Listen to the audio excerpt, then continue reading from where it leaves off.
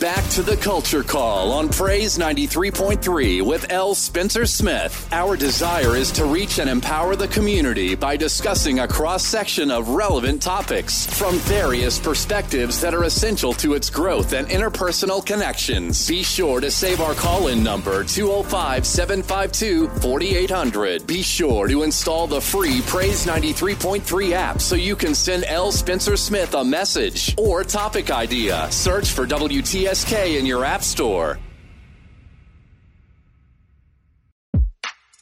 This is the world premiere. Great morning, precious people. You know what time it is. It's time for your favorite talk show. That's right, the Culture Call with yours truly, L. Spencer Smith, right here on Praise 93.3, your inspiration station. Guess what? And this is the place where Tuscaloosa meets the world. And of course, for the next 2 hours from 10 a.m. to 12 p.m., we're going to be talking a little bit about everything from society to sports, education to economics, and definitely from religion to relationships. And as always, we are here to create a safe space to have empowering, provocative, and sometimes a little controversial conversations, right? And guess what? You can call in and you can chat it up, learn right here as we share together on the Culture Call. Want to send a shout out to all of you who may be our first time listeners. This is your first time hearing the Culture Call. Listen, welcome you, and welcome you. You are a part of the Culture Call family this morning, and I am so grateful that you have tuned in. Absolutely. And definitely want to make sure that you are comfortable. Hey, we talk a lot. We gon', some things you might be like, oh my God, did he say that or whatever? Or sometimes you might go ahead and say that. Yeah, it's kind of like a church experience. I don't know, whatever it is.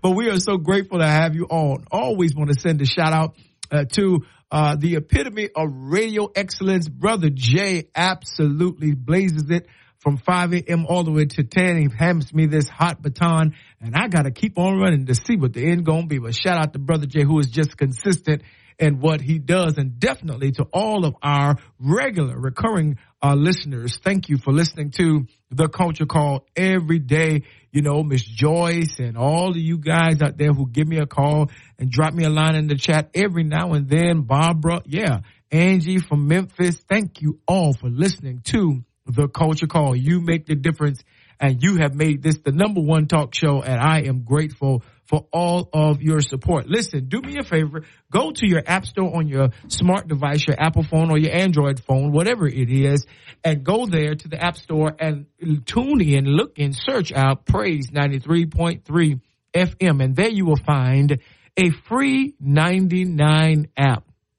Doesn't cost you one single solitary thing. A free app there. Go ahead, download that to your phone since it's free, right? And there you can listen to not only the Culture Call, but all of the great programming that we have here on Praise 93.3 throughout the day. I'm telling you, you will not be disappointed. And that app has a chat feature, and I'll tell you how to use that just a little bit later, but I need you to go ahead and do that for me. Listen, to all of you who are trying to get your church announcements out, we got just a few of them in. You can email me your public service announcements or your events at culturecall.praise@gmail.com. That's culturecall.praise@gmail.com. Or you can go to my Facebook page, The Culture Call, and message me there. That's right. All you got to do is push the thumbs up, the like button, and you have access to my messaging system, and you can send me your announcements, what's happening at your church, what's going on in your organization, your sorority, your fraternity, whether you're an artist getting ready to have a concert or a preacher getting ready to start a revival. Does not matter. I want to be able to let everybody know what's happening with you, because that what you do is important. So we want faces in the place. That's right. We want feet to whatever you are featuring. That's right. Because you know how good you feel when you see a packed house or when people come through your event. Yeah. That's what we ought to do as a community. You know why? Because we do it better when we do it together, as always. And, of course, you can call in. Here is the golden line, 205-752-4800, 205-752-4800. You can call in. And, once again, you can go to that app, and there's a chat feature there. You can send me a chat Let me know what you think about the programming. Let me know what you think about, what we need to talk about. If I haven't spoken about it yet, we've been talking about a little bit about everything, literally. But if there's a subject that you want me to talk about and touch on, absolutely, you can send it to me there via the chat on the app. We want to just make sure that we hear from you. That's right, because you are a major part of the Culture Call. Listen, so sit back and relax. Grab you some coffee. You know how we do it, Maxwell House or Starbucks. Go ahead and get you some herbal tea. That's right, from chamomile. If you're trying to calm down, some green tea. If you're trying to spur up with a little caffeine kick there. Yeah, if you're staying off of coffee and all the energy drinks, that's a wise thing. Or you can go ahead and get you some alkaline water. Normally that's the water in the black with the black label. Some places have black and red. And I know my favorite is Essentia water. It helps detox your body. That's right. It helps get all of the stuff out of your body and get your cells, alive and conscious and woke, as the kids say. That's right. And let's get into the culture. So listen. So much to talk about.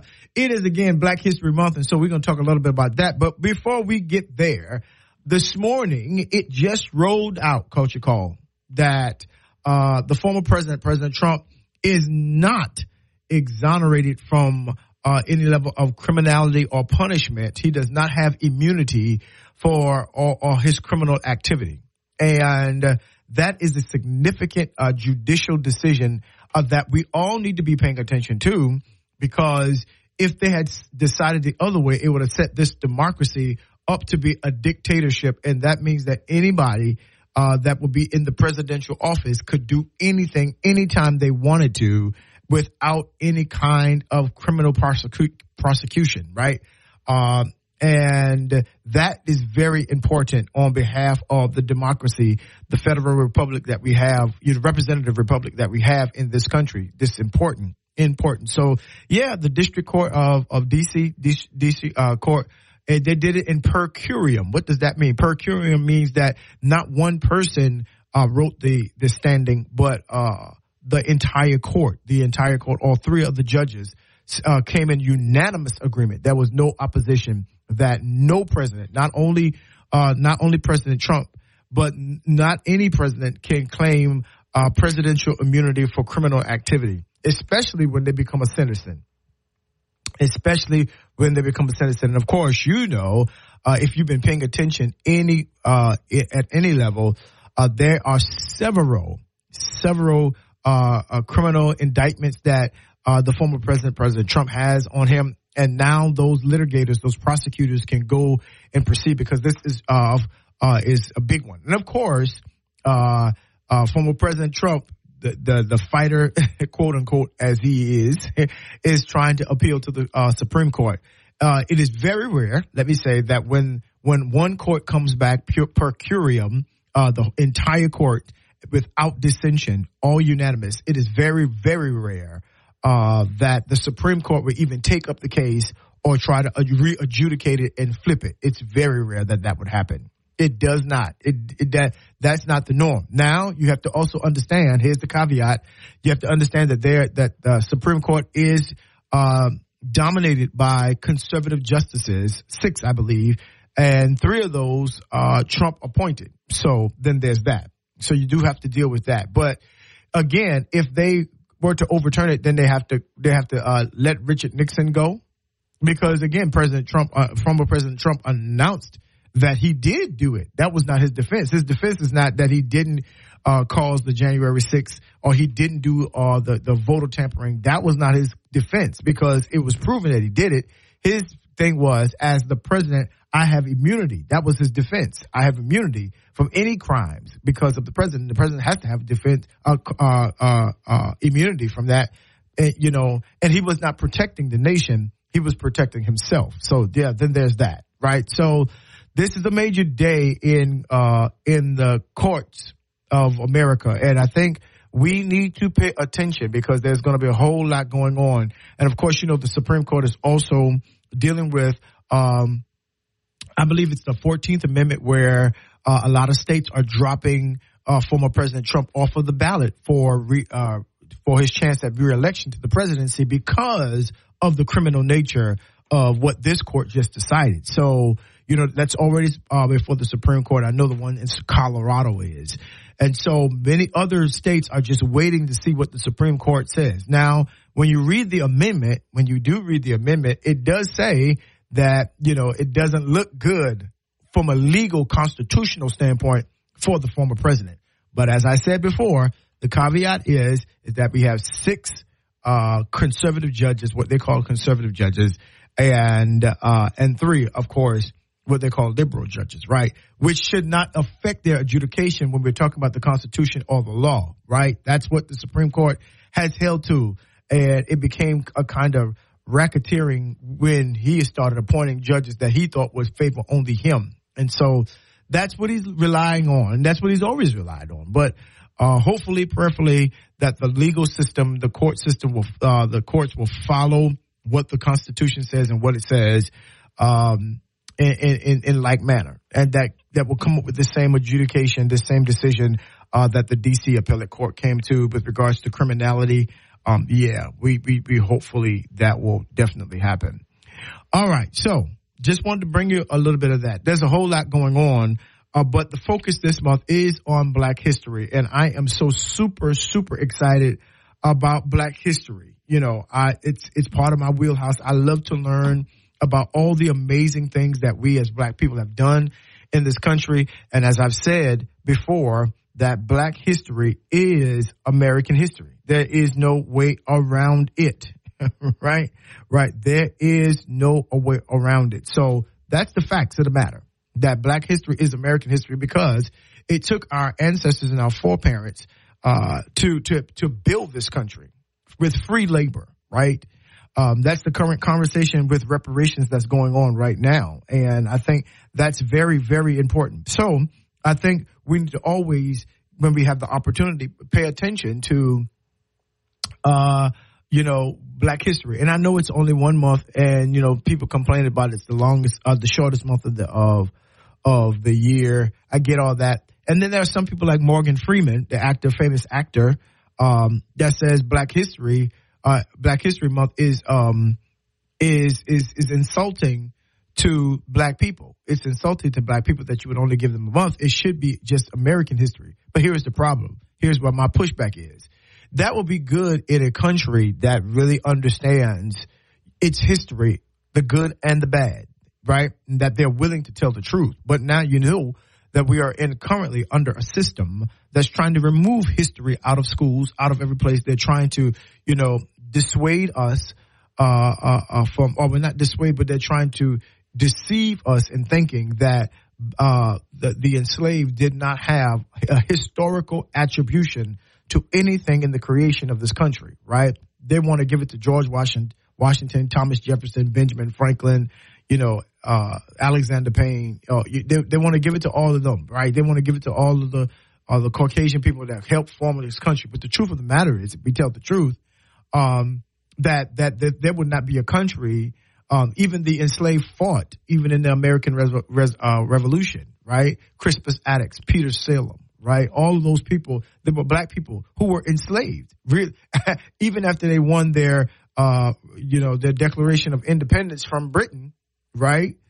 Slavery came as a British, English, European construct. And what is unique about slavery in America is that this is chattel slavery. See, they don't ever want to talk about chattel slavery. They want to always say, well, slavery was always going on in the world. Well, you can read that even from the biblical text. There was slavery in that, but it was never because of race, a racial construct. It was mostly a prisoner of war or the working off of debt, that when you owed somebody, you became their slave, right?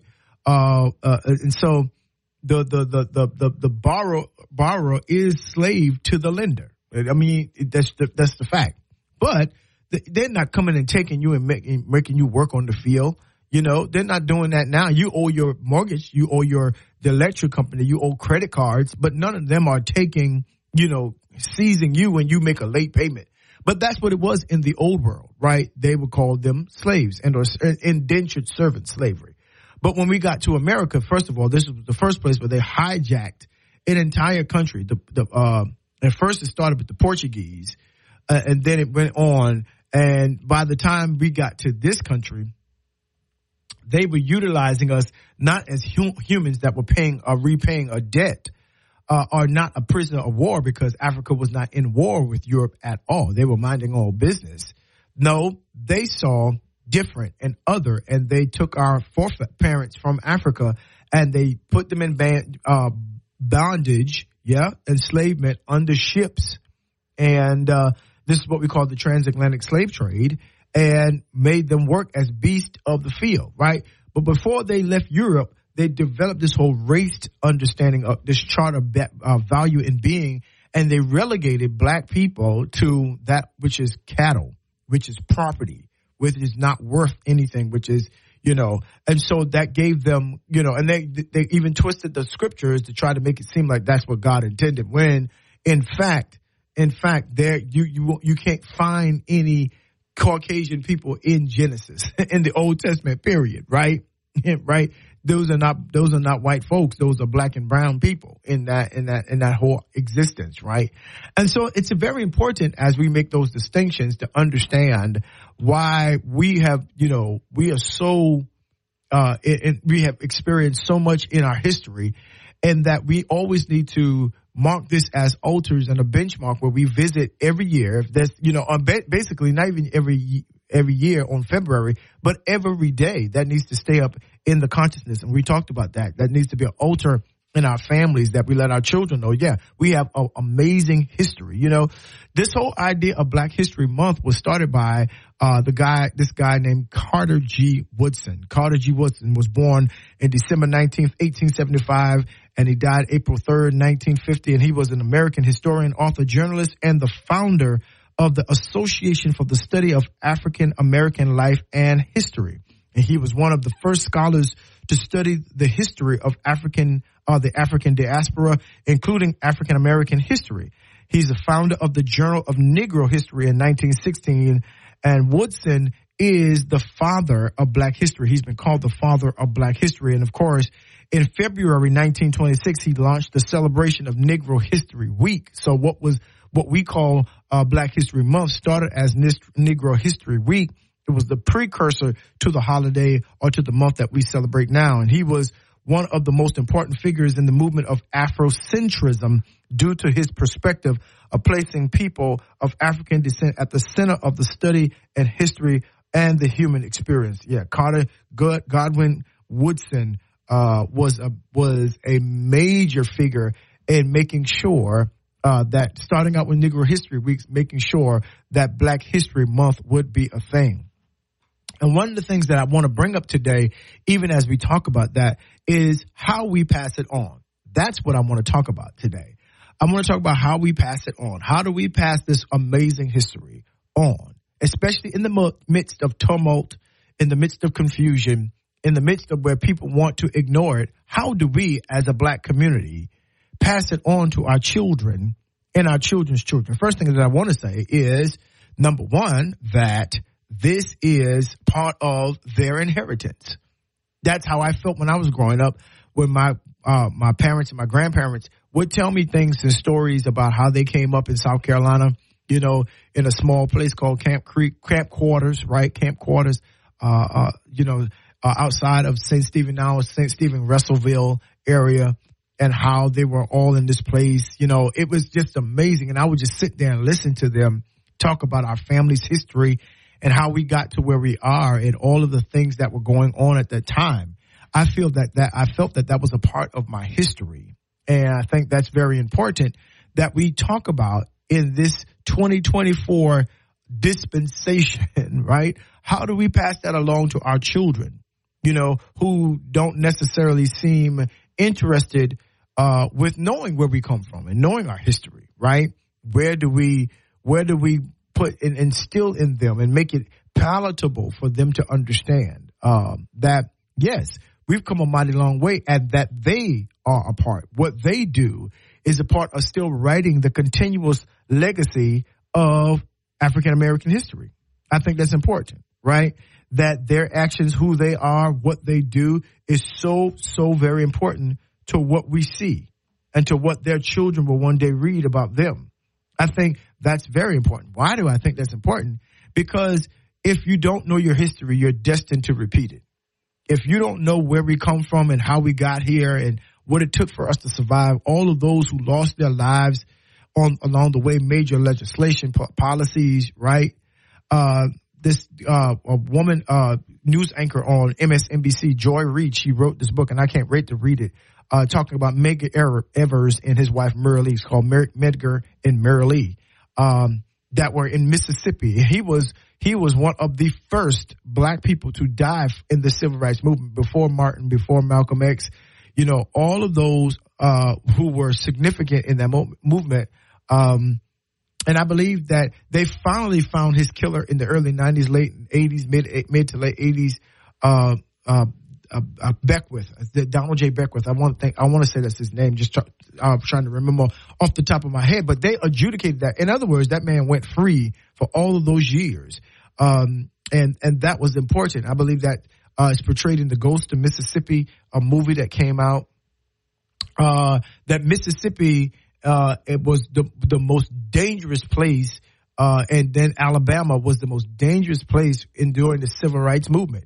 Our children need to know that, because they live in this state. They live in this arena. They live in this area, the southern area, right?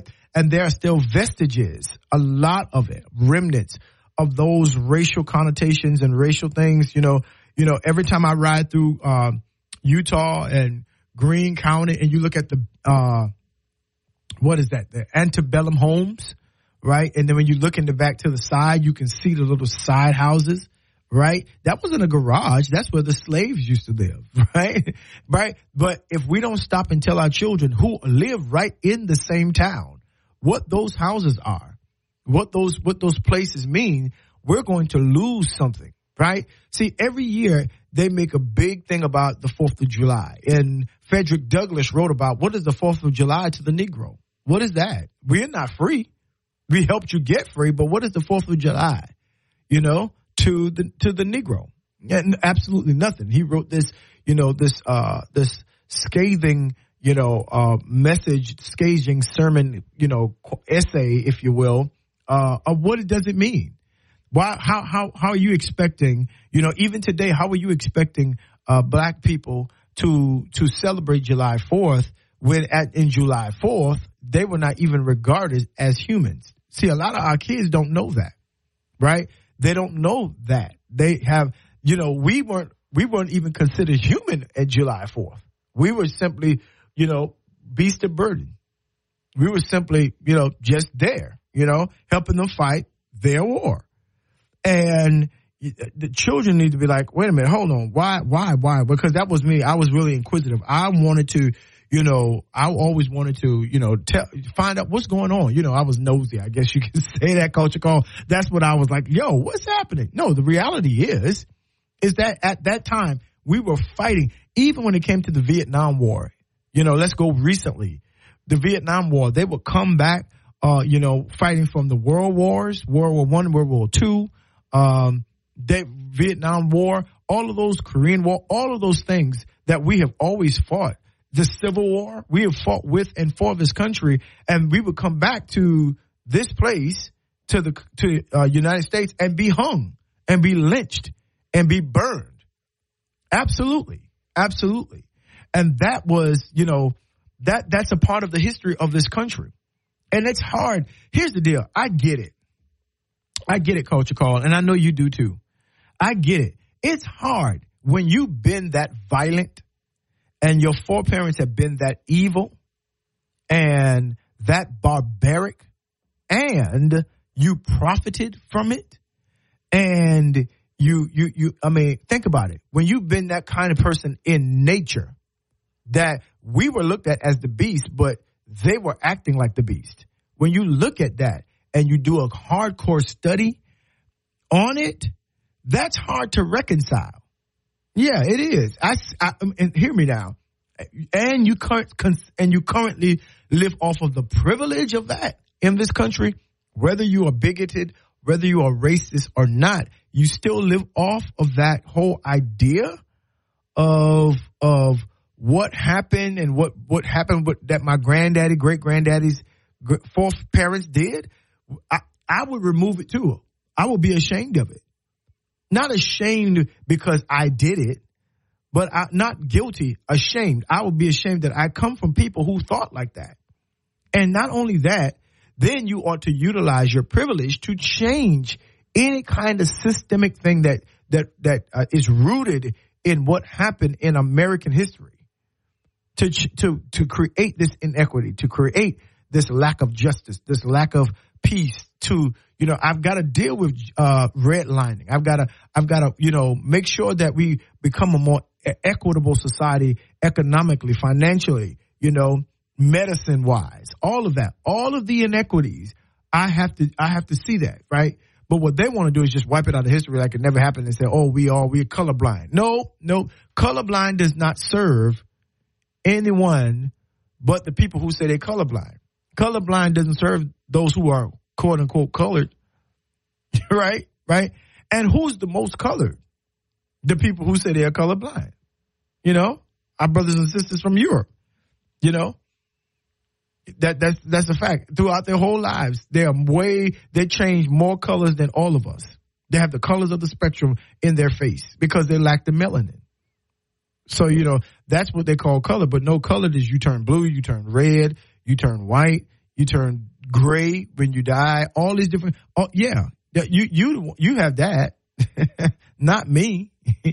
But the reality is, we've got to start talking about formative ways that we can pass this history down to our children. How do we sit our grandchildren down? How do we sit our children down and say, hey, let me tell you a little story about this?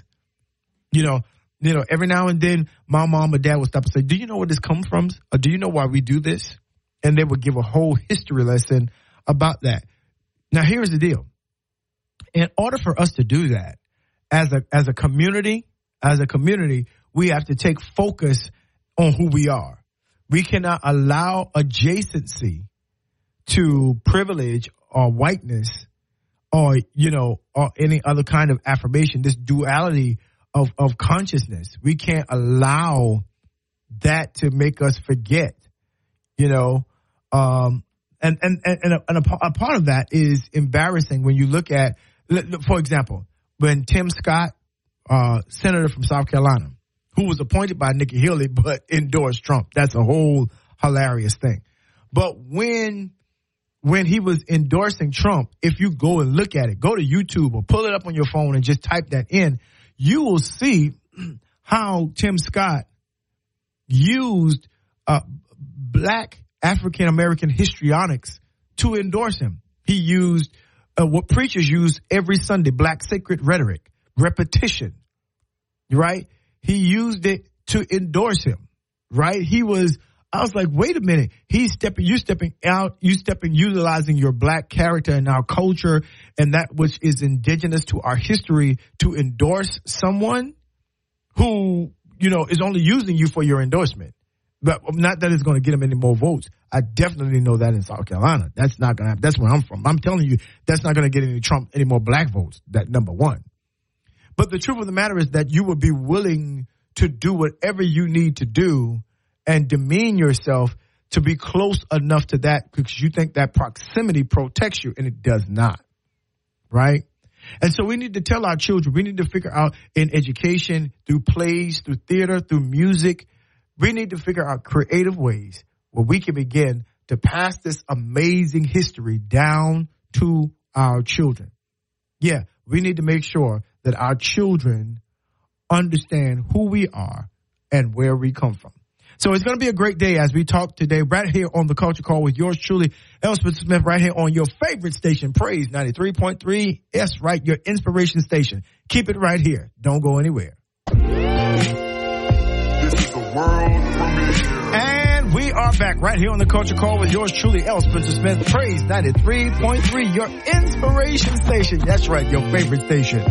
Listen, and we are talking about how do we pass it on as a black community? How do we pass our history on in the midst of everybody trying to take it away and in the midst of everybody trying to say, folks saying, legislation saying, hey, it makes some people feel bad. Well, it was bad.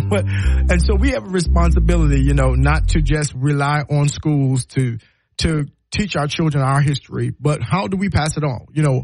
Bishop L., how in the world do I sit my children down and make them interested. Listen, I'm thank you. Betty hit me up. Yeah, Betty hit me up. I'm glad that you listen. Betty Childs, so glad that you're listening to me every day. You make me feel real good. And thank you, Paul, for correcting me. It's Byron Della Beckwith. That was who Medgar Evers' killer was. Byron Della Beckwith. There it is. And that's important to note because, again, he was killed, one of the first to get murdered along with, and he was one adjudicating even for Emmett Till and making sure that he went to Congress and got all of this stuff. And so, Byron Della Beckwith killed him right in front of his home in Mississippi. And that was adjudicated, in the 80s, 90s, mid 80s, 90s. And so as Martin Luther King says that the arc of justice, sometimes it takes a while. It takes a while, but it is what it is. I mean, that's the facts of the matter. And we want to make sure that we are not lost as a black community.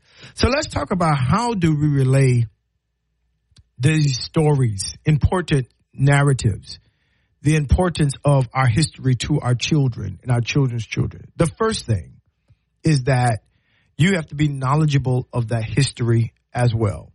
Do they know the black history figures of the places where they live in the South? Tuscaloosa, we have T.Y. Rogers, we've got Donald Washington. There were so many people that were significant in Tuscaloosa. But even in Birmingham, do they know about, the 16th Street church bombing of the 4 little girls there?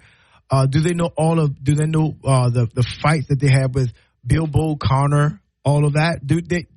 You can start with the simple things, but parents, you got to at least be able to track with the history. In other words, you got to, if you're not that, if you can remember, I'm in my early 50s. And so I remember, I'm a baby coming right out of the civil rights movement, born in 1971. And so, that was important. So we got books, and my parents, my wife's parents, they bought books, Black history, so my kids could read it. The fortunate thing that we had, my kids had their grandparents, my mom, my dad, my wife's mother. They had all of this Black history around them. And every time you met with my mom or my dad, they were going to teach you something about Black history because they thought it was important, right? And I even today, so we have to have a system of learning what is our history. One of the things that, I learned in seminary is that there's a whole Black church history that coincides with Black history, right? That at every point in turn that the Black church has been significantly important to what was happening in America and definitely with Black people in this country. This is why today I don't allow anyone. I know that there are many things that the church needs to work on. I know that, the church is full of imperfect people. I know that there are certain policies and certain old wives' tales and certain philosophies and idiosyncrasies that people call doctrine that are actually not biblical. I know all of that exists. But for us as Black people, without the understanding of or the presence of the Black church in our history, we would not have survived. Period. We would not have survived. And so I don't just let anybody come to say, well, the Black church ain't doing the Black church. No, there are Black churches all over this country that are feeding and pouring into their community.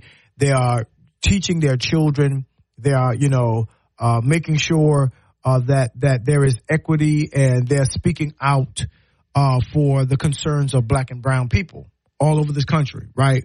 Now, maybe your church might not be, but that's not the entire church, right? Everybody's not taking your money. Most people ain't taking the money. That's the most, right? Sometimes we trend on the controversial to the point of hyperbole. We trend going that way, right? But that's not true, right? That there are churches still in rural areas that are just like family. Again, you're looking for a perfect place with perfect people. But the moment that you and I become apart, that perfect place ceases to be perfect because what are we going to do? We're going to bring our imperfections. That's kind of how it goes, right? And so then the reality is that we need to teach them about the partnerships of the black church with the black community. But we also need to teach them about how our families were separated and what was the use of that. Why was that purposeful? You know, there is history all around. You can go to Montgomery, and that they have what they call the lynching museum. That museum is not the word I want to use, but that whole idea that they have the lynching, for the better word, museum. This, that I think that's very important because they have the names there, what they did, what counties from Alabama, it's just amazing. I believe that we're going to go there in March. That exhibit, there we go, the lynching exhibit. I can't wait to go there. We last year we went to the Smithsonian Black Museum of African American History. When I tell you, that was something to see.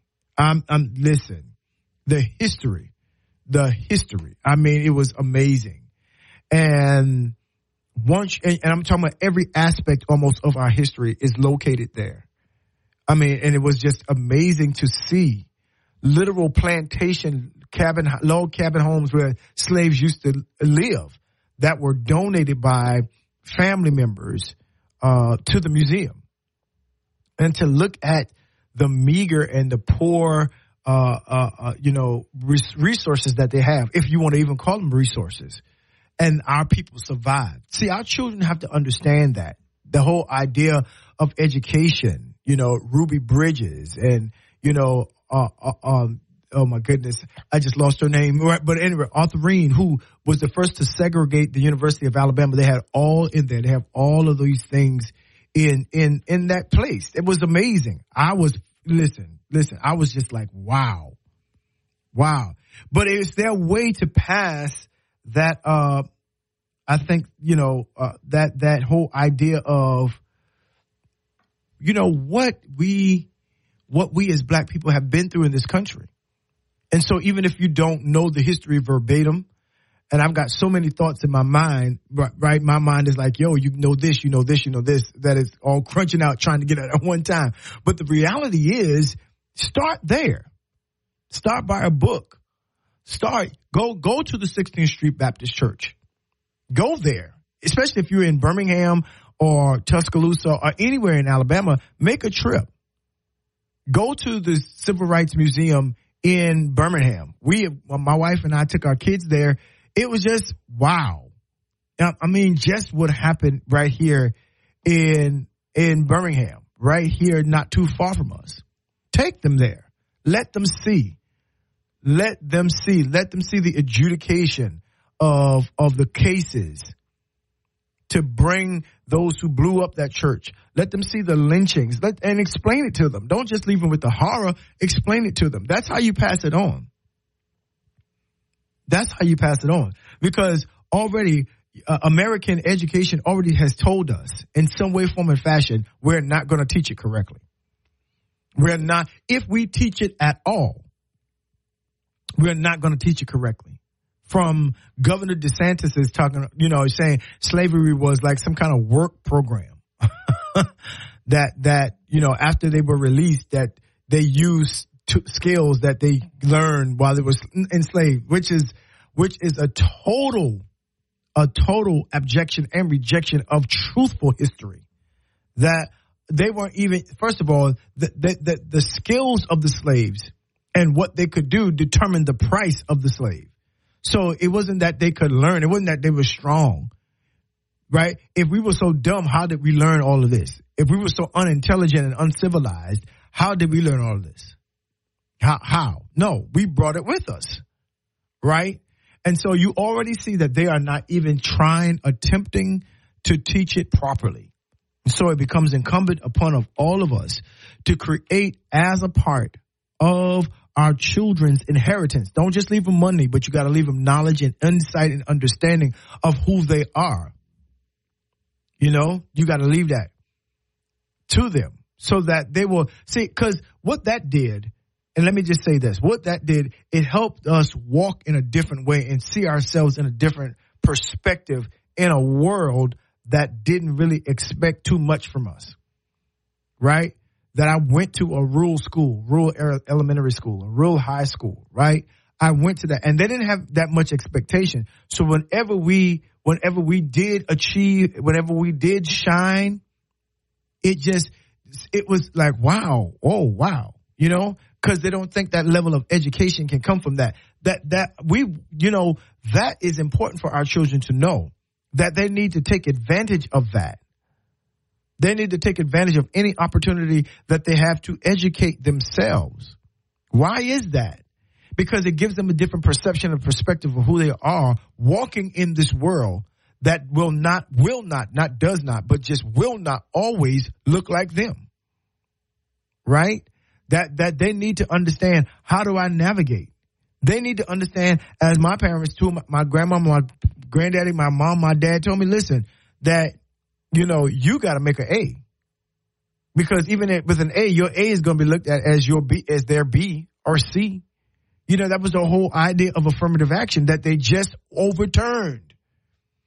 Right? Because they're like, well, they're just letting these black people in because they're black. No, we had to make the grade to get into Harvard. We had to make the grade to get into Princeton in a year, into Brown. We had to make the grades to do that. The affirmative action was that, guess what? Not only do we have to make the grades, but the federal government had to create access.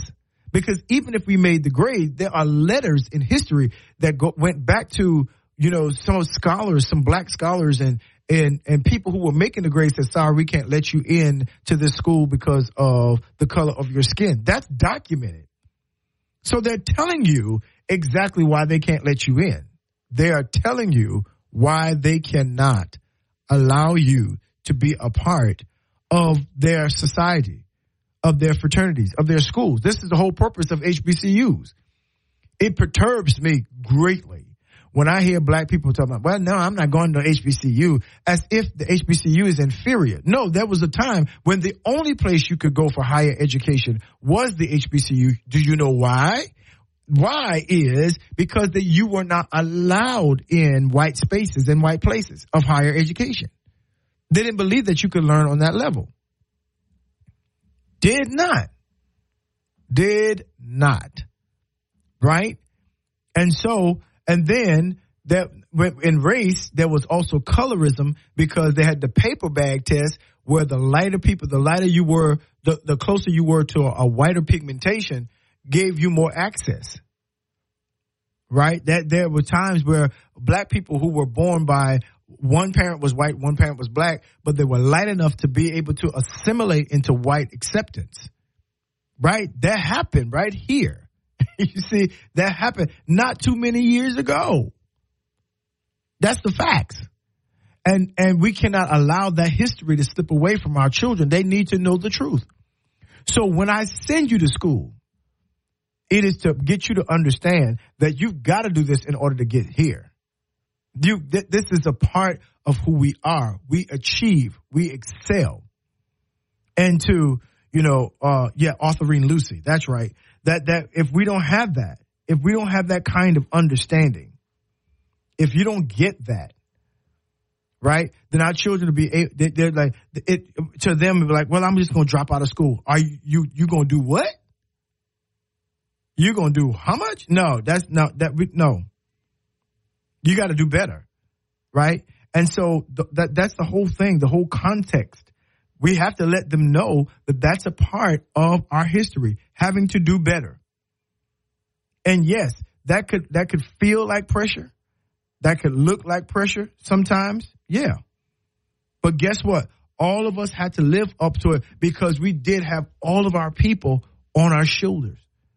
That's the thing I love about black community, is that when you went off and you did well, you weren't just representing you were representing all of the people. When I went off to school and I was doing well and I got, albums and doing this, I represented everybody from Moncks Corner, South Carolina. So when I went back home to visit my parents, it was like, man, I heard what you're doing, man. You represent us well. You're doing things that we could not do. And was that pressure? Yes. Pressure to do what? To do as best as I could with what I had, to maximize every opportunity, to never just rest on my laurels, because I knew I had people, teachers, all those who taught me and protected me and imparted into me, instilled excellence into me. I had them on my shoulders as I was walking through different doors, as I was achieving different things. Absolutely.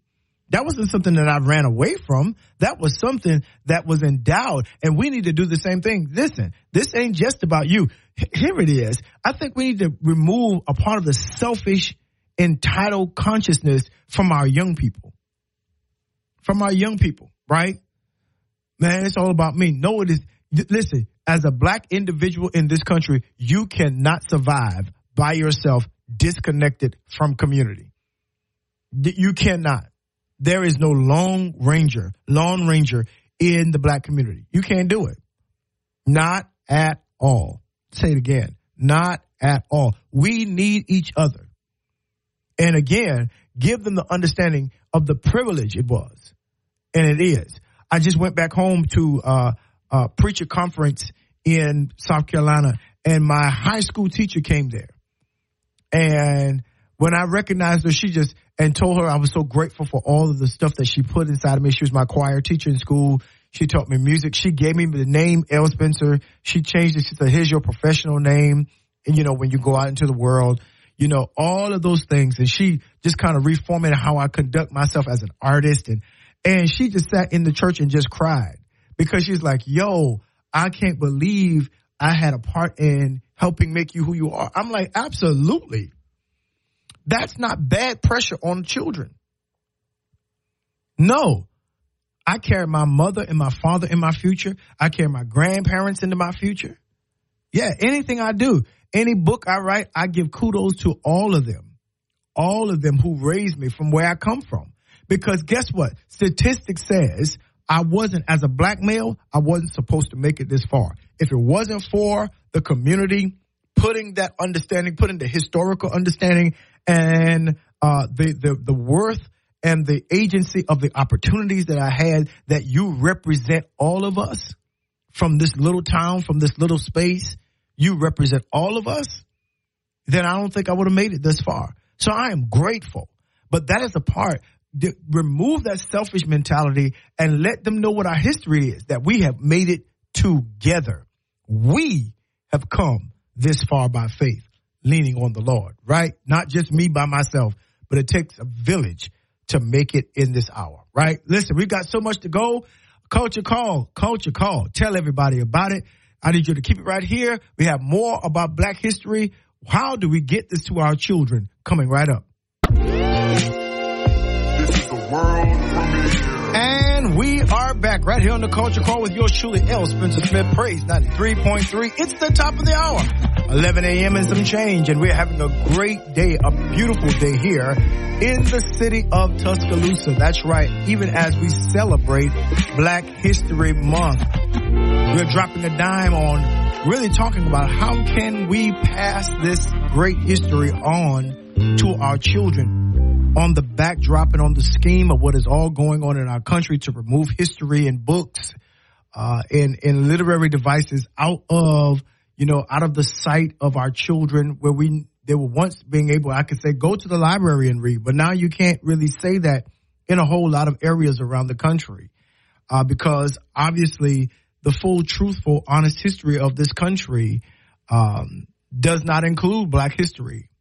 And yeah, if they could have the triumph without the torture or the trauma, then perhaps it would. But a part of the triumph is to talk about the trauma, is to talk about what we have lived through, what we brought here, what we came through. It is to see the pictures. It is to hear the stories. It is about accuracy.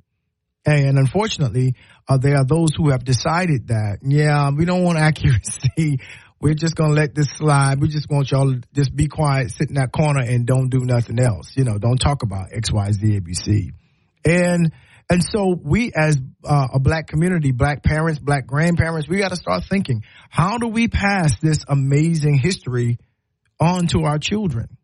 We got to start really developing and devising, techniques and technology strategies so that this history can continue to be a part of the inheritance, just like everybody else's history.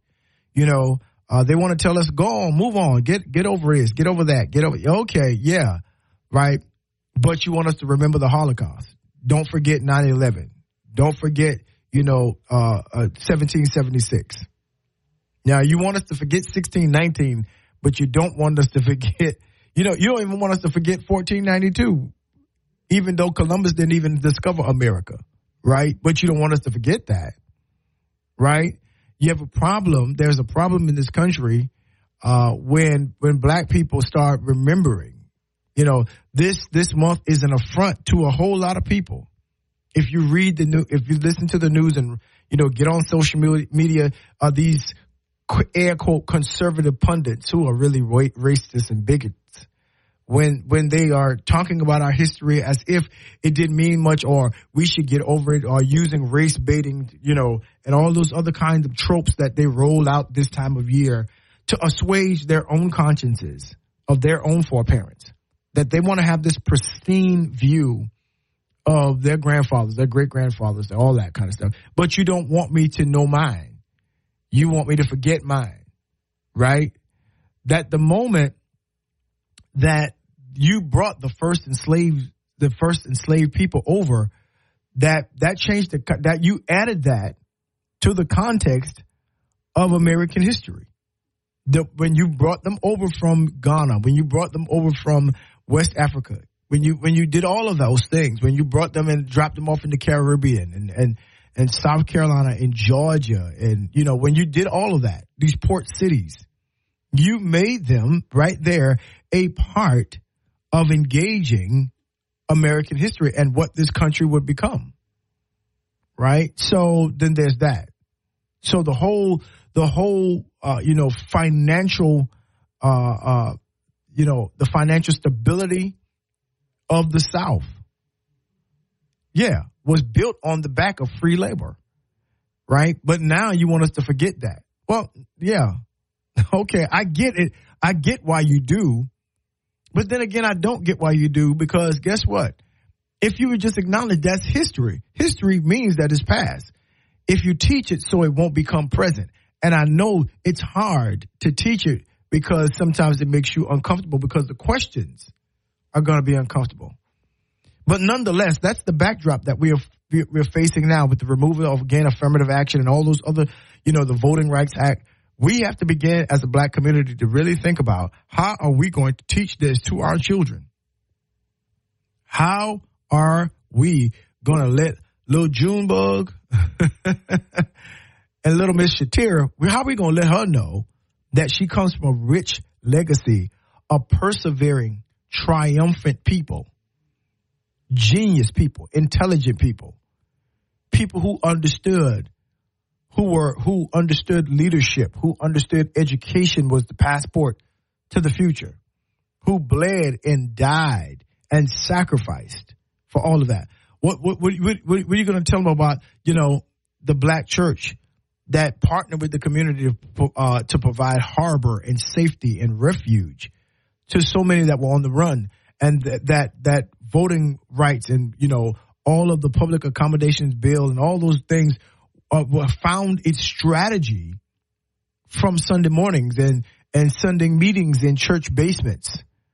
These are important. Well, how are you going to let them know about that? That we have a rich history, yes, painful, but rich history in this country. Because, again, this country seems duty-bound to block that history. It becomes incumbent upon us to let them know, right?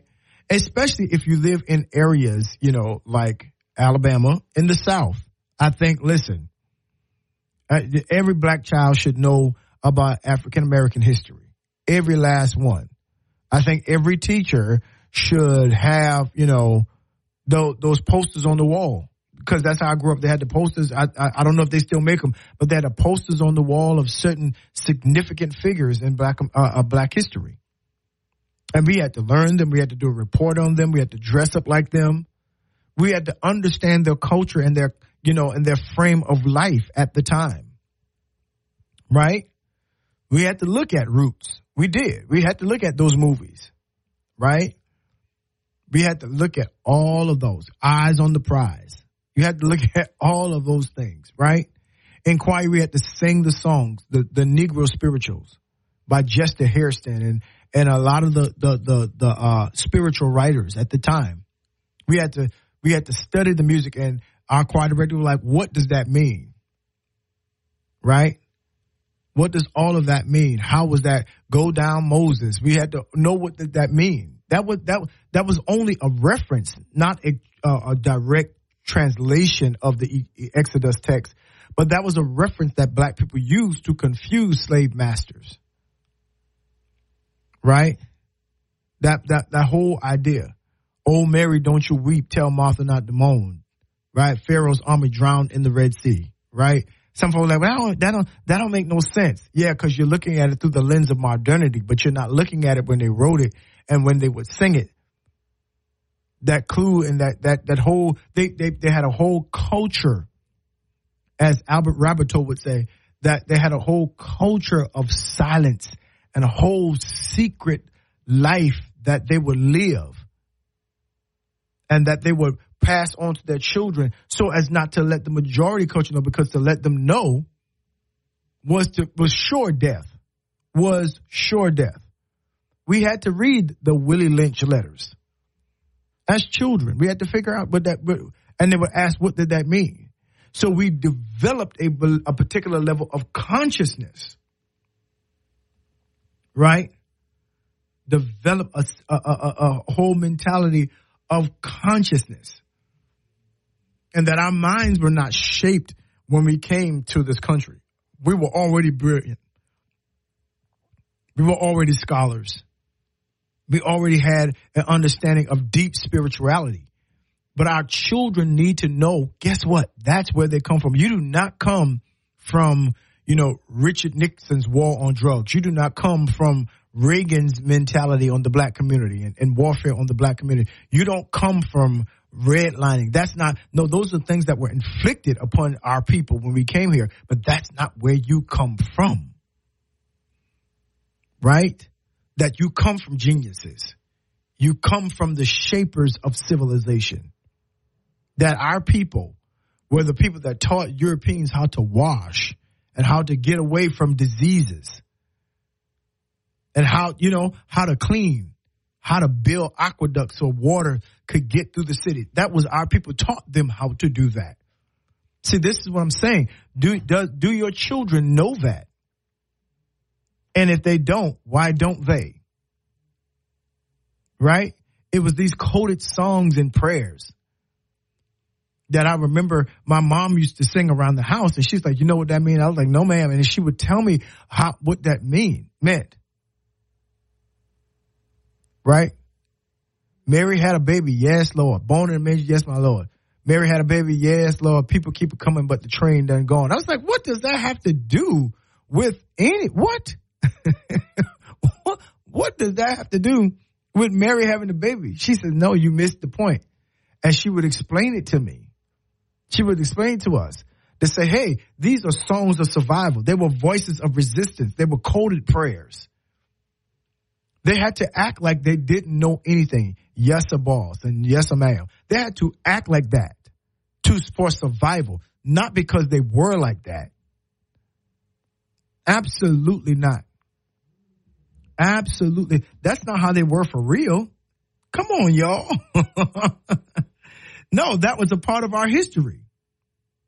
That was a part of our history. That's how they survived. Yeah. They had to survive. This whole idea of they had to be invisible. They had to understand what that meant. And that was important.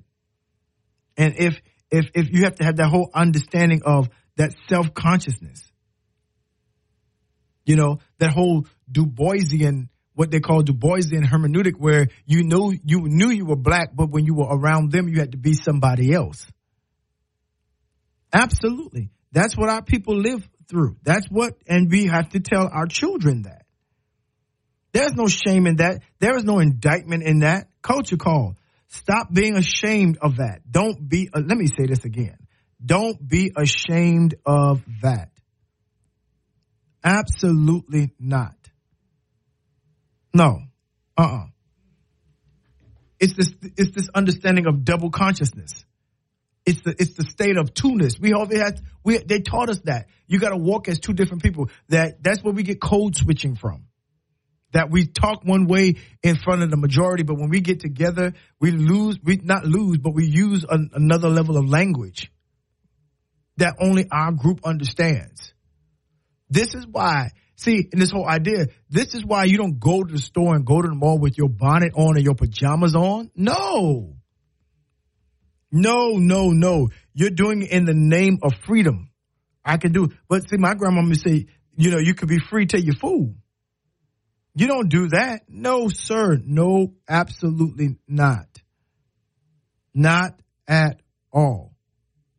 And you've got to understand that. And we've got to pass that on. You got people, when you walked out, you were presentable. You made yourself look like something. And that was part of the problem that they had in the South, because every time black people stepped out and they would go places, they would always look like something. They would always look their best. When they went to church, they dressed up, right? And they understood that whole double consciousness, that I can't be that big and confident, and portray that in front of them. This might mean the life of me or my family. It might be a difference between a cross burning in my yard or my house being bombed or burnt down. So I had to make sure that I had to walk with wisdom. And so this is why we don't do that. This is why you will not go out of my house looking like that to the University Mall. You will not put that. No, you need to go dress. I don't feel like it. I don't care what you feel like. You listen, your friends I don't care. They're going to think I'm something. I don't care what your friends think. You represent something when you leave my house. You represent something when you leave the Smith house. Listen. And that's all of that are life lessons that we pass along to them. That is not equitable. We already know. They think all of us are on welfare. They think all of us are uneducated. That all of us are looking for, somebody to give us something. That all of us are whiners. They think that we're not intelligent. They think that's what they think. And I will not have another generation that's going to sag their pants and all that. Listen, I get style, I understand culture, and this is not to cast aspersions.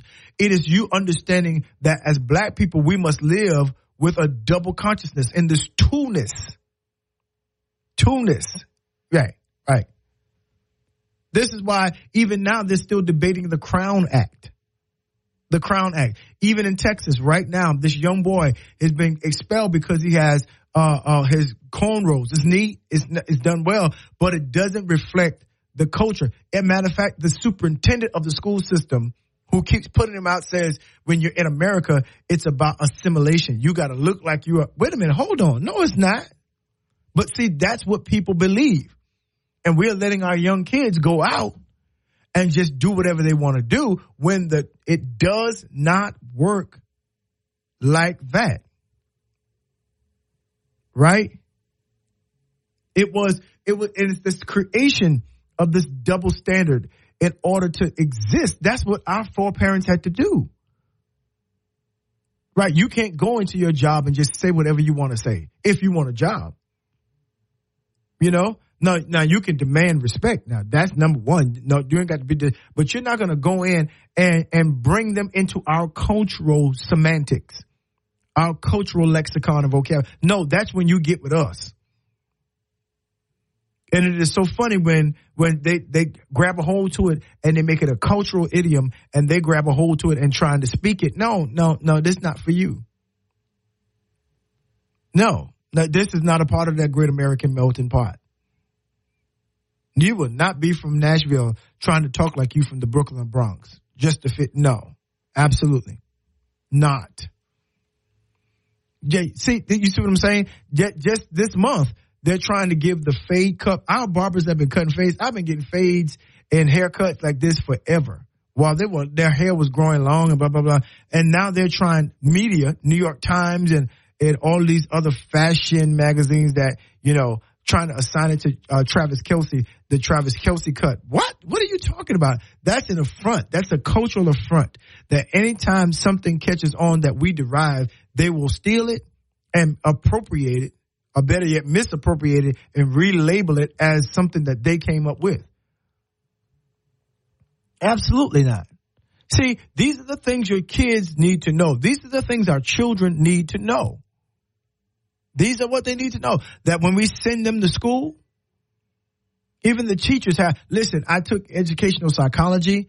I passed the Florida educational examination, and to hear, and that was years ago, to hear how they viewed, so they will only work in our communities so that their student loans could perhaps be forgiven, or but not because they had a heart for the culture and a heart for the community, because they all came with a different aspect of what we could learn. This whole thing they're dealing with now, pass them. Don't worry about it. They learned it. They pass them. Just let them slide through, because they want to create what? An uneducated populace. Because when you create an uneducated populace, watch this, while they are educating their children, they're educating their children to be the boss. They are not educating our children, but letting them slide through so that we can continue to be the worker. We could be the slave. We could be the laborer. They own the factories. We got to work for the factories. They're making 6 figures. We're making into 40 grand. You see what I'm saying? That's what I'm talking about.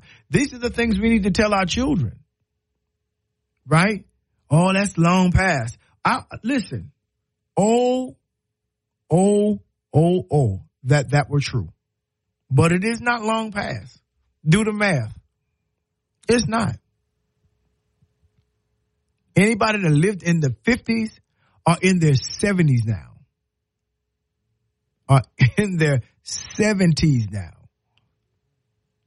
My mom and dad were born in 1942. Yeah. And so they lived close to their 80s. Just thinking about all they saw, I'm like, whoa. But not only were those who were disenfranchised in their 70s and 80s, guess what? 60s, 70s, and 80s, right? But guess what? Even the oppressor is still, those who were lynching are the same age. Yes. And that's why they want to remove everything, because they're still living. You see, that's what I'm trying to tell you. This is why our children need to understand. No, you don't get no free pass. I don't want to dress up like that today. Who cares why you and how you want to dress up? No, this is bigger than just little old you. And I know I sound like an old fogey stogie. You don't understand the culture. Trust me. Trust and believe I understand exactly the culture in which I live in. Study it every day. Every day. And a lot of the things that we are seeing right now, right? A lot of the things that we are seeing now, the recurrence of the things we are seeing right now is because a generation forgot to pass it on to their children. That's what it is. They forgot. And we think that, we think it's easy parenting and gentle parenting and all this different kind of stuff. And I know that our parents probably could have done some things different, but they didn't have the exposure to the education and the psychology courses in your therapist that you got now that tells you that you were abused and all that kind of stuff. They didn't have access to that. Some of us are going to have to get up off our parents. Now, I know when you say parents and mother and father, that strikes different kind of figures in everybody's heads because everybody experiences words and realities differently. I understand all of that. But we're so busy trying to give our children and our generations what we did not have, that we forget to give them what we did have. Right? That, yes, auntie, grandmama, uncles, they took care of us. Some of us didn't have our parents. Some folks didn't have. I get all of that. But herein lies the reality. That is not an excuse for you to live an undisciplined life. That is not an excuse, for you to live in a place to where, all this is, that's just not, I don't want to teach my children like that. I want to teach them that all are created equal. Okay, cool. That's good. I believe that as well. But you also better teach them reality. Why are you teaching them that? Why are you teaching them that all are created equal? Why are you doing that? Why are you doing that? That makes absolutely no sense. That makes absolutely no sense. So that's the whole issue. That's the big thing. That's the whole idea. You have to understand that this world still views black and brown people differently. Period. You can live in your utopian mind all you want to. You can live in your we are the world, we are the children, we are the ones that make a brighter day, so let's all live. You can live in that all you want to. But I tell you what, you better come on and bring yourself down to reality. You have to bring yourself down, because they're trying to create a culture, other culture, to revive that. That's what they want. They want that. And so what has to happen is you have to see it for what it is. We have to see it for what it is. And we must, let me say this again, and we must, try it one more time, and we must pass this down to our children without shame, without guilt, without allowing anyone else to tell me why am I teaching my children this. In Joshua, it says, Joshua chapter number 4, come on, here's what the text says. The text says, when your children ask you, what does this mean? You can tell them, this is where we crossed over. This is another place where God got the victory. This is another place where we had grace. This is another place where we survived what was trying to be done to us. That's how he said, that's why you teach this. That's why when you're not doing well in school, I'm going to show up, because I want to know. First of all, I want that teacher to know that I'm just putting you on a bus. I want them to know that you have somebody in your corner, and I'm going to listen to them. See that's the whole idea. Yeah, parents, we got to get active in that. Yeah, I'm gonna let you go to the mall, but don't let me hear you. Here's the thing. My daddy used to say to us, listen, and I know I reference my parents because I revere my parents as the ancestors, as both of them now are my ancestors now. They're no longer in the earth as my parents, right? But one of the things that they said, listen, if they do you wrong and you go to jail, I'll be right there to get my baby out. But if you go out in these streets and you do something that you know you ain't supposed to do, then you're going to have to stay there overnight. I'm going to let that jail cell teach you at least one night, because you done lost your mind. You done forgot who you are. They used to tell my brother and I that all the time. You go out of this house if you want to and act like you don't have good sense. I'll tell you what, when they call me and say you in jail, I'm going to say, he all right? Is he alive? And then I'm going back to sleep. Say, I'll come see him in the morning. Y'all make sure he got some place to sleep. Because when you doing wrong, I'm going to let you figure out that you doing wrong. I was like, yo. Consequently, none of my brothers and I ever did anything wrong. So to this day, I don't even know if that's the truth or not. I don't know if that's what they would have done or not. And guess what? Culture Call. I'm glad I never had to find out. You hear me? Oh, no. I knew. That was enough for me. That was enough for me. Just them saying it. I ain't coming to get you. when you do wrong. Now, if you tell me they picked on you and you did nothing wrong, then I'm gonna come in with the entire community, and we coming to bail you out. But if you go in these people's store and fighting and you stealing and all that, then go ahead on, make your bed there. I get there when I get there. I'm not gonna get off work to come see about something that you knew better than doing. And I know you're like, oh, that's harsh, that's rigid. No, it's not. No, it taught me discipline. It taught me to be responsible for myself. It taught me not to try it. That's the thing. And see, here's the problem. We have children today that don't know not to try it. Because everything they get themselves into, we go bail them out. Right? That was it. That was the thing. You know, if the teacher ever called the house saying that you couldn't be quiet, you don't know how to be quiet at the schoolhouse. That's what they used to call it, the schoolhouse. You don't know how to be quiet at the schoolhouse. Oh, okay. Well, I'm going to take you to school tomorrow, and I'm going to assure your teacher that you're going to learn how to be quiet, but you're going to get this seat heated up this day. Right? Aren't you, what you go to school to talk? No, I go to learn. All right. Is there time to talk? Yes. What time is that? Recess? Or when the teacher gives us permission? Okay, so then you know the rule. But see, again, now we're living in the diminishing of rules. And see, all of that is, watch this, all of that is our history. Oh, how is that our history? Because we're teaching them and training them when they leave our houses and we cannot see them, that history says they look a certain way. I don't care if you Tyler Perry, Oprah, or all these other people, or some Joe Blow on the street. The history teaches us that when we get out in the majority culture, they see us in a different way. So you better learn. Your history teaches you. You better learn how to discipline yourself and know how to act. I ain't putting on for them people. Okay.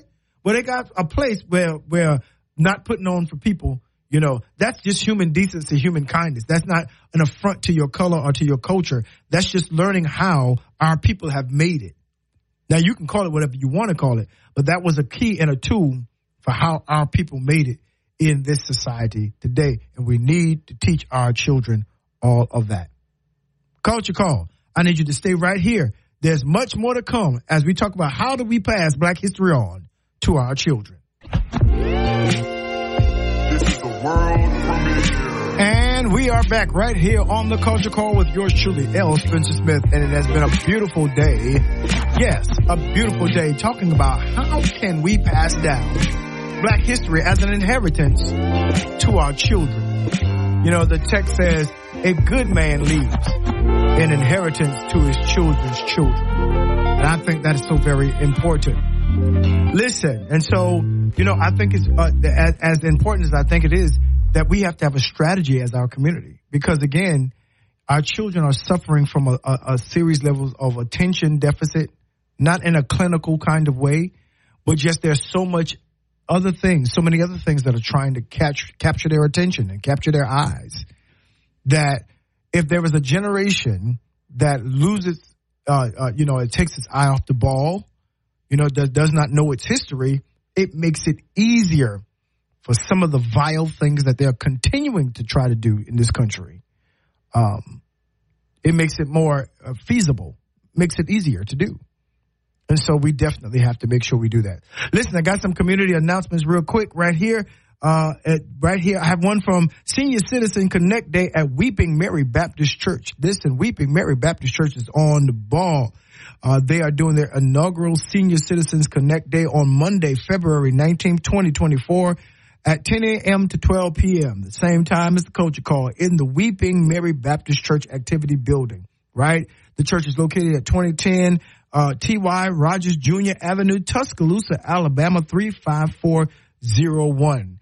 They want you to know that the city of Tuscaloosa, other area agencies and organizations will be bringing information about available resources, services, activities, and other things that you can be a part of as a senior citizen. This event is open to all senior citizens and caregivers. So this is for senior citizens and caregiver, the inaugural Senior Citizens Connect Day. And Weeping Mary wants to connect you. Yes, they want to connect you to resources. One of the things that's so very important in our community is making sure that we take care of our senior citizens and our golden agers and connect them to the valuable tools that they need to have a long and prosperous life. That is important, don't you think? And so that's what Weeping Mary Baptist Church is doing, providing the Senior Citizens Connect Day. Again, here's the date, Monday, February 19th, 2024, from 10 a.m. To 12 p.m. at the Weeping Mary Baptist Church Activity Center, 2110 T.Y. Rogers Jr. Avenue, Tuscaloosa, Alabama, 35401. So listen, if you don't have anything to do, go out there and make sure that you are a part. You got some time to plan your ride so that you can get your transportation there so that you can be a part of that Senior Citizen Connect Day. And we want to invite all of the Stillmanites in Tuscaloosa and Birmingham to the Impact Nation Fellowship Church. That third Sunday, that's right, February 18th, is Stillman Sunday. It is Stillman Sunday. It's the Sunday where we normally raise money for their endowment fund. We give to them. Their alumni is there. We're excited about partnering with them right after homecoming. And so you don't want to miss that. It's going to be a wonderful time, wonderful music. We're going to paint the sanctuary blue and gold. That's right, for all of our Stillman Tigers out there. So definitely you can come and be a part of that wonderful worship experience right here at the Impact Nation Fellowship Church, 1110 26th Avenue East, right in the heart of Alberta City, up from the University of Alabama. It is going to be a blast on February 18th, our Stillman College Sunday. So definitely you want to be a part of that. Listen, don't forget you can send your announcements to culturecall.praise@gmail.com. Again, that's culturecall.praise@gmail.com, or definitely you can send it through our Facebook messaging system. Yeah, all you got to do is like, and then you can send me a message, and I will announce your event on the air. That's right, and let everybody know what's happening in your neck of the woods. So, yeah, make sure you keep it right there. Listen, so I want to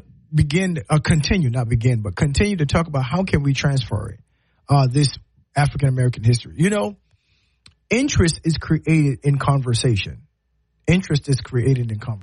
That the way that we describe it, you know, and you can't wait to start them when they get older because you think they're not comprehending. You'll be amazed at how little children even comprehend. And I told you there's some resources here in Tuscaloosa.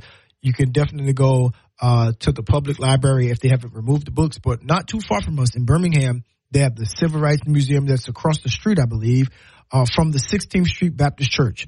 Birmingham is literally living history. There is history.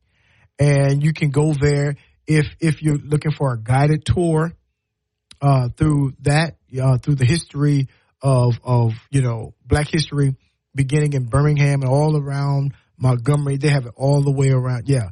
They also have a display of the lynching exhibit there in Montgomery, Alabama. You can go to that and, what's lynching, Grandma? What's lynching, Grandpa? They let them ask questions and be ready to answer it. Yeah. Because their inquisitiveness, remember that interest is cultivated even in conversation. That, you ask them, what did you learn today? You let them know that each of those things represents bodies that were hung and burned, in this country and, in the South. And that's something that we need to know. That's a history that we need to know. It's a bitter part, that we need to acknowledge and need to let our children know that it cost something to be in this country. It cost a whole lot of something to be in this country. And we won't allow anybody to wipe that out. No. You're not going to tell me that my ancestors and my foreparents were not valuable to making this country be what it is. But through literal blood, sweat, tears. Right? That, through the African diaspora that came from the Caribbean and all of that, they brought their spices There's something about soul food. It's not just them eating fried chicken and all that kind of stuff. Why do we cook the way that we cook? Why do we use the spices? Why do we eat like how we eat? Yeah, all of that is our history. And I think it is so very important. Now, listen, if you've got Netflix, Netflix, if you got Netflix, Coach Call, I'm going to encourage you to watch this documentary called High on the Hog. You watch it with your children. High on the Hog. Listen, it will literally blow your mind. The history that they're teaching through Black African American cooking. You'd be surprised at the history that is within, and they go all around the South and the North. They go all around the country finding particular Black places, Black restaurants, chefs, all of those. You would be surprised. High on the Hog on Netflix. It will literally blow your mind. Here's another one you can watch with your children. Another one on Netflix called Stamped from the Beginning. Stamped from the Beginning. It is an amazing documentary. I am telling you. So that's two. I've given you an assignment. If you haven't seen it already, the first one is High on the Hog, and I think it's about three or four shows in the series of different places, and they go to Africa with it. I mean, it is amazing. It is amazing. You definitely don't want to miss that one. And High on the Hog. High on the Hog. That's what you want. You got to look at that. Stamped from the Beginning and High on the Hog. Those two right there will give you a good, and you got to watch it with your children. Watch it with your children. Watch it with your children. And I can remember my daughter telling me, Dad, you got to watch High on the Hog. I was like, High on the Hog? What is that? I don't know. I didn't know whether it was a comedy. And I got so into it, my goodness. And I just kept looking, and learning. Did you know that macaroni and cheese was created by a Black chef who served, guess who? Thomas Jefferson. Right. That macaroni and cheese was. Right. Exactly. It's a whole lot. Why do we use certain spices? About barbecue, about all the things that we eat, all of the things that we love, our Sunday dinners. Yeah, our collards, where they come from, all of those turnips. Yeah, we need to read where all of that came from. Or see, but actually they literally show you. So it's High on the Hog. It will definitely bless your life. Now listen, if you look at Stamped from the Beginning, go ahead on and get your some coffee, and calm yourself down before you look at it with your kids. I'm telling you, you have been forewarned. Go ahead and make up your mind. God help me through this, because it is going to show some rough stuff. It's going to show some rough stuff. Y'all think, this generation think BBLs just got here? No. Nope. There was a Black woman named Sarah Bartman that was brought over from Africa because she had big hips. She had all of that. They call her Venus Hottentot. That's what her name is, Venus Hottentot. You need to look at that. Stamped from the Beginning. It will literally blow your mind. But it is a crash course in Black history. It will literally change your mind, right? But there are valuable resources that we need to tap into so that we can teach our children, so that we can, stop what you're doing one weekend, get you some tickets, and and go to different places. Sometimes get in the car, gas it up, and go to Utah, go to Boulder G, go to Greene County, go to those areas where you see those antebellum homes that are still there, those big houses that looks like, that they're from the civil rights days, the Civil War, not civil rights, but Civil War days. and you pay close attention to the houses in the back, which was the slave quarters, or the houses on the side, right? Pay attention to that. Exactly. That's where your history is. It's not just in the city, but it's in the rural areas as well. And we cannot take it for granted. Do not take it for granted that, you know, that it's all over. And because our classrooms won't teach it, our schools won't teach it, it's not necessary. No. A lot of our children don't even know how we got here, don't even know how we exist in this country, or think that all they see now is all that there has been of our history in this country. No. Take them, see it. Yeah. Set a family day. Yeah, you'll be surprised. And I think that the Birmingham Museum of Civil Rights is not too far from a Burger King or some good eateries. Yeah. You can do that. Take them there, you know, and show them our history. It is so, so important that they see that we all come, them included, from a mighty long way, and give them that appreciation so they'll understand the context of the world in which they live. Absolutely. That they will understand the context from the world in which they live. It's our responsibility to do that. Don't you think, Culture Call? That our children will not be late, last, and lost.